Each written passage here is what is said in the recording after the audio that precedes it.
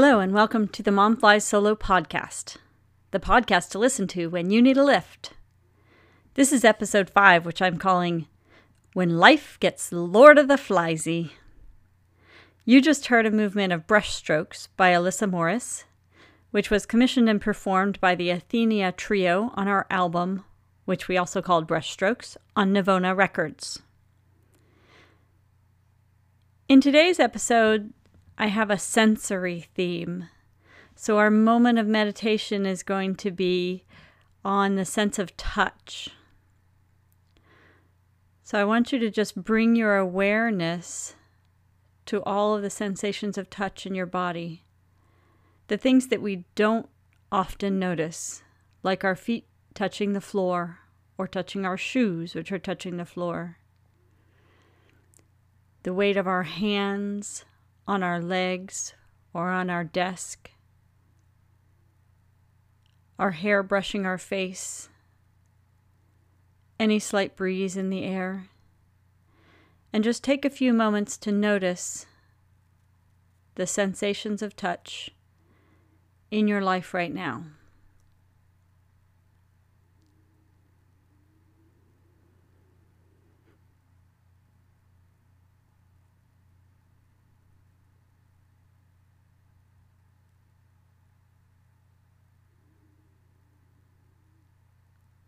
Thank you for becoming present with me.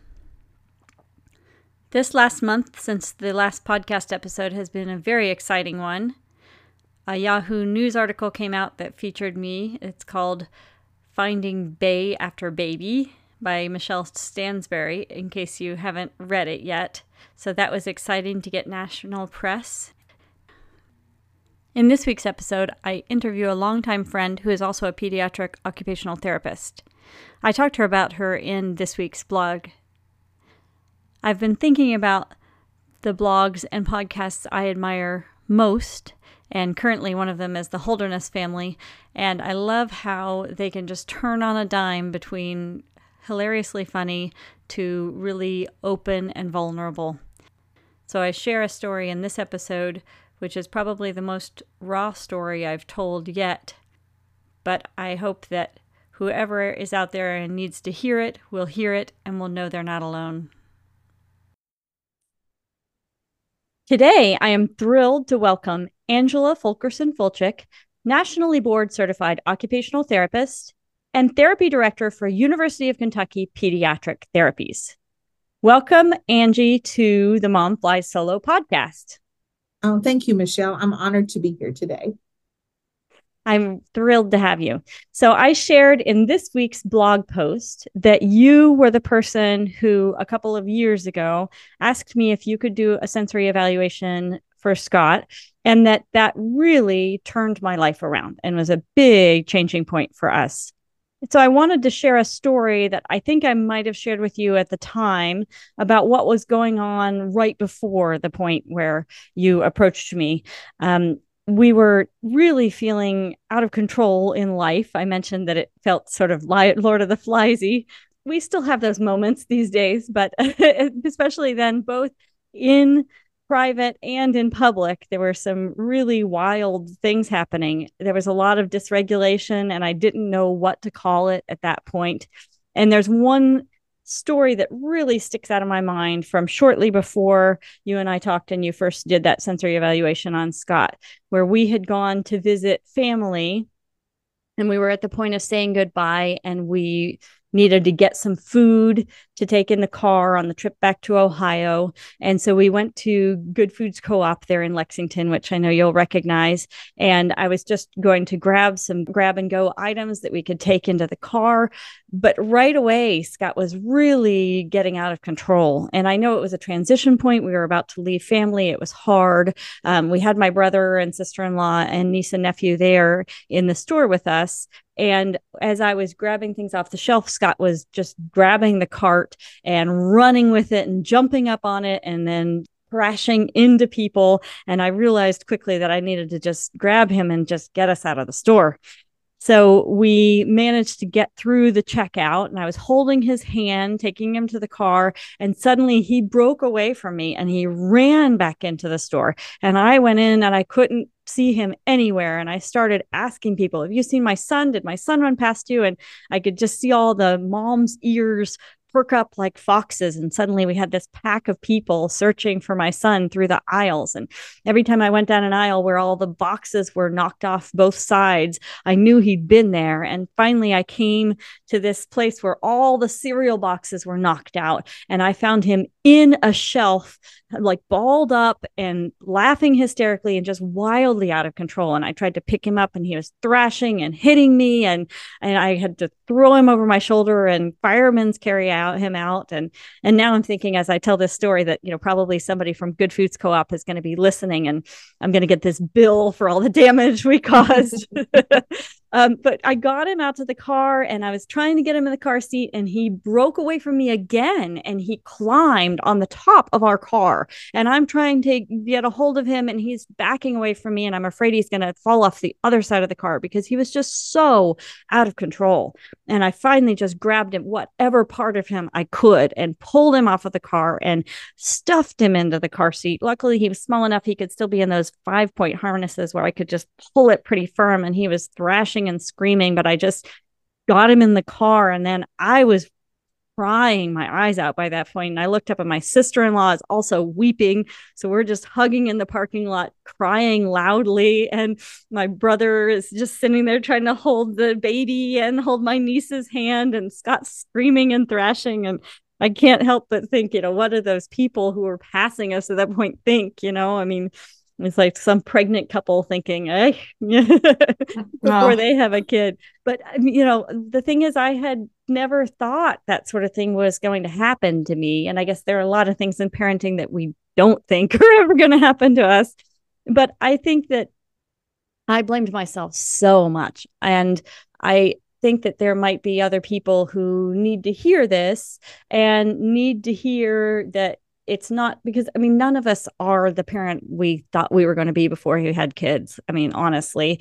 But I think other people need to know that it's not just something we've done wrong as parents, and that there are things that can be done to help and to make life more manageable and to regulate, when there are kids whose brains just work differently and have different needs. So I loved that you approached me. And I remember you actually being pretty, I don't know if shy is the right word, but you were like, is this okay for me to do a sensory evaluation? I was like, please, anything that could help. So I was really impressed that you recognized the signs from the outside. And I just want to thank you. Oh, you're welcome. Michelle, I want to thank you for sharing your story because I think that takes so much courage. And I really do think you hit the nail on the head when you talked about just that internal feeling as a mom, like, oh my gosh, is it something I'm doing? Mom guilt is a thing. And, I think we all struggle with that because we just want to do the best with the knowledge and the tools that we're given. And, as far as the apprehensiveness, so I will say sometimes you have to take off your work hat when you're with friends and family and wait either until you see that they are, kind of in a subtle way asking for some outreach because, opinions, everybody has one. And so you always want to be careful with what you share and to leave that door open so people know that you're here. If you want help, we're here, but not to just try to push your viewpoint and your experiences on other people at the same time. So I appreciate your willingness. We had all reconnected during COVID online, which has been, oh my gosh, such a blessing in so many ways. But, for me, the key point was when you started talking about the sleep, and we all need sleep. And that is just such a key area. So thank you for letting me be part of your journey. I'm really honored to be here today. And I'm just thrilled to have you here. So I wanted to talk a little bit about just what is occupational therapy. I didn't have a really strong concept before we started doing it. And then I've found the more I've learned about it, the more I realize just how many things it encompasses. And I feel like a lot of people understand what, say, physical therapists do or other kinds of therapists, but there's not a great understanding about occupational therapy out there. So I'd love to just have a general description of it? Oh, sure. So, the great thing about occupational therapy in general is that we do span the lifespan from infancy to adults and everything in between. But when we're talking about pediatric occupational therapy, it really is still relatively unknown. I'm sure if you were to call my parents, they still couldn't describe it, but they would use some of the language they've heard me use over the years with my own children or my nieces and nephews. But when children are little, and because, no one ever holds their beautiful baby and says, oh gosh, I hope one day we need to go see an occupational therapist to help us with self-regulation and sleep and all of those other things that, babies do. So, yes, physical therapist, for walking, or speech therapist when families have language concerns. But sometimes it just takes a little extra education and nurturing on what a pediatric occupational therapist does. So the biggest thing for an OT is we really want to help children gain independence while strengthening all of those developmental skills, whether it's fine motor, sensory motor, visual motor, everything that child needs to function, play, socialize, and interact with their peers. So, we kind of encompass a large umbrella of things. And then a lot of different professionals may start to specialize in different areas. I'm really lucky here in our department that we are a multidisciplinary group. So we really collaborate a lot to really look at the holistic need of the child and the family. Meaning that you have also speech therapists on your staff and... Correct. And physical therapist. Yes. That's awesome. Great. Well, so if a parent should feel like they need help, like I did back then, and not know how to go about getting it, well, how would you advise them to get started? Oh, that's a really great question. So, I hate to sound like my dad and start back at the beginning, but if you have a little one, like with our infants, our itty bitties, a lot of times, a lot of our referrals will initially come in for feeding, right? Feeding and sleep, those self-regulation things that can be very hard for children. Mm-hmm. And so, like if they're under 3, depending on the state that you live in, it has a different name, but there's usually an early intervention service that you as a parent can make that first outreach and call. So in the state of Kentucky, we have First Steps, our early intervention program. I believe it's called something different in Ohio. But this is a federal program, and parents can call. The first thing I would tell parents to do, though, is to have a conversation with their pediatrician. And that may sound a little bit of a different direction, but the thing I've really come to recognize over the years is that in these very early stages, when you start to have those conversations, it starts to lay a groundwork. And so with a lot of the early intervention services, you can call as a parent and kind of direct that, but it kind of starts to give your child's, medical care provider an idea of the journey that you're on to continue to help support you as a parent, because they may have some other resources in their office. More than likely, they have other outpatient clinics that they have worked with or that they've sent children to that parents share if they have a positive experience. So that can kind of open up some resources that you may not know exist in your community. Once they hit around age 3, you can call your local school and you can ask for an educational evaluation. And they may also have some providers in your area who you'd be able to reach out to. Great. That's very helpful. Definitely the next place after you had done that evaluation, the next place I took it was Scott's pediatrician, who then immediately gave him a referral. So that was really helpful. Cool. Yeah. Well, and with that too, Michelle, sometimes too, depending on, so insurance will pay for occupational therapy, depending on your payer source. And if a family doesn't have access to insurance, there's some other programs that can help as well. So that's another nice reason. Some payer sources require a referral from a pediatrician and others do not.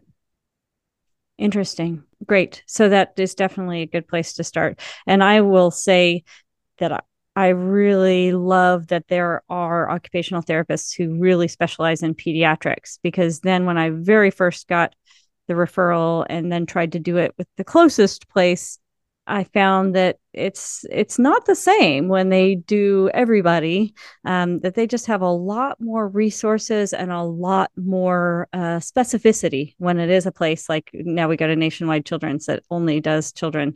And I know that you there completely specialize in children. Correct. Yes. I would Yep. agree with that. Yeah. And, and you just, when you have an area you specialize in it, then you find yourself reading and researching even when you're just sitting at home on your couch and you should be doing something else. Well, and then my follow-up question is, I wonder, because it has really changed my life to start using occupational therapy concepts in the home.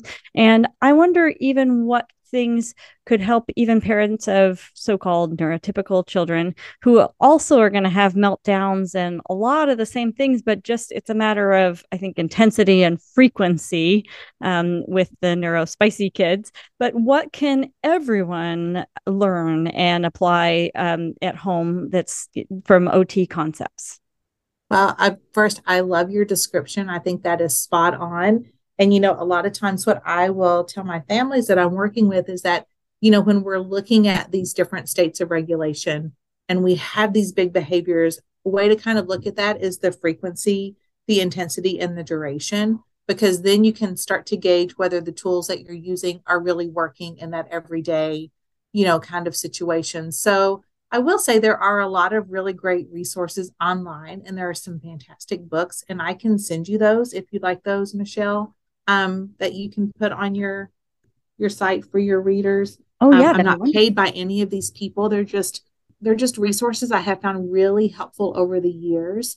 Anything by Lucy Miller is absolutely fantastic. She is in Colorado, Dr. Lucy Miller. And then there is The Out of Sync Child with Carol Kranowitz is the author of that. And so what I really like about that particular resource is it really puts a lot of what parents observe in very family friendly terms. And so then when you're reading, you don't feel like you're reading a textbook, right? You can kind of look through and say, oh, you know what, I've seen that with my kid. And I think the biggest tool that you get when you're working closely with your occupational therapist as a parent is you really get a new set of eyes that you can kind of look at what's going on and you can see that behavior, but then you have the tools now that you can take a step back and say, okay, is this a transition? Have I asked them to do something that is too hard for them? Do I need to incorporate some visual supports? Are there some other activities to help calm their little nervous system so that they can really attend and focus and be ready to learn and play? And I think that is what, as an OT, when you work closely with the families, the tool that really helps them the most, because families, Michelle, they are so creative. And some of the best tools that I have found to use in clinic practice have been as families have talked and they said, oh, I tried this and it worked really well.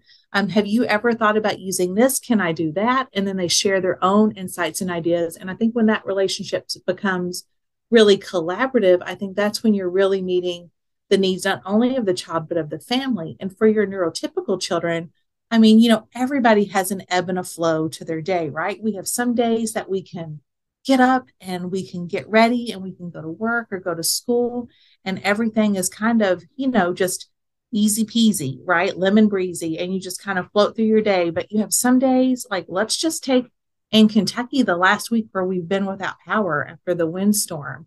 And now everything is dysregulated, right? And it just kind of sets you up like where you're not really ready and you need a few more tools. Maybe you need a little extra time before you leave the house or a second cup of coffee as an adult. Adults and children, they've all been a little bit more dysregulated. And so we all naturally find those tools within our own toolbox, so to speak, those things that we commonly come back to help us regulate. And so our neurotypical and our neurospicy kids, they need those tools too. That's awesome. That's wonderful. Yeah, thank you so much for doing this. This has just been really incredible and just a gift to get to sit down and talk to you about this. And you've been such a big help in my life. And I know that you have helped so many hundreds of kids down there too. And I really feel like you have just given a gift of devoting your life to the work that you do. Oh, Michelle, thank you. That really touches me deeply. Thank you. Thank you for being here. Thank you so much for joining me today. And thank you to my Patreon sponsors and to all of my listeners. Have a great month, and I'll see you next month, and I'll write to you in between.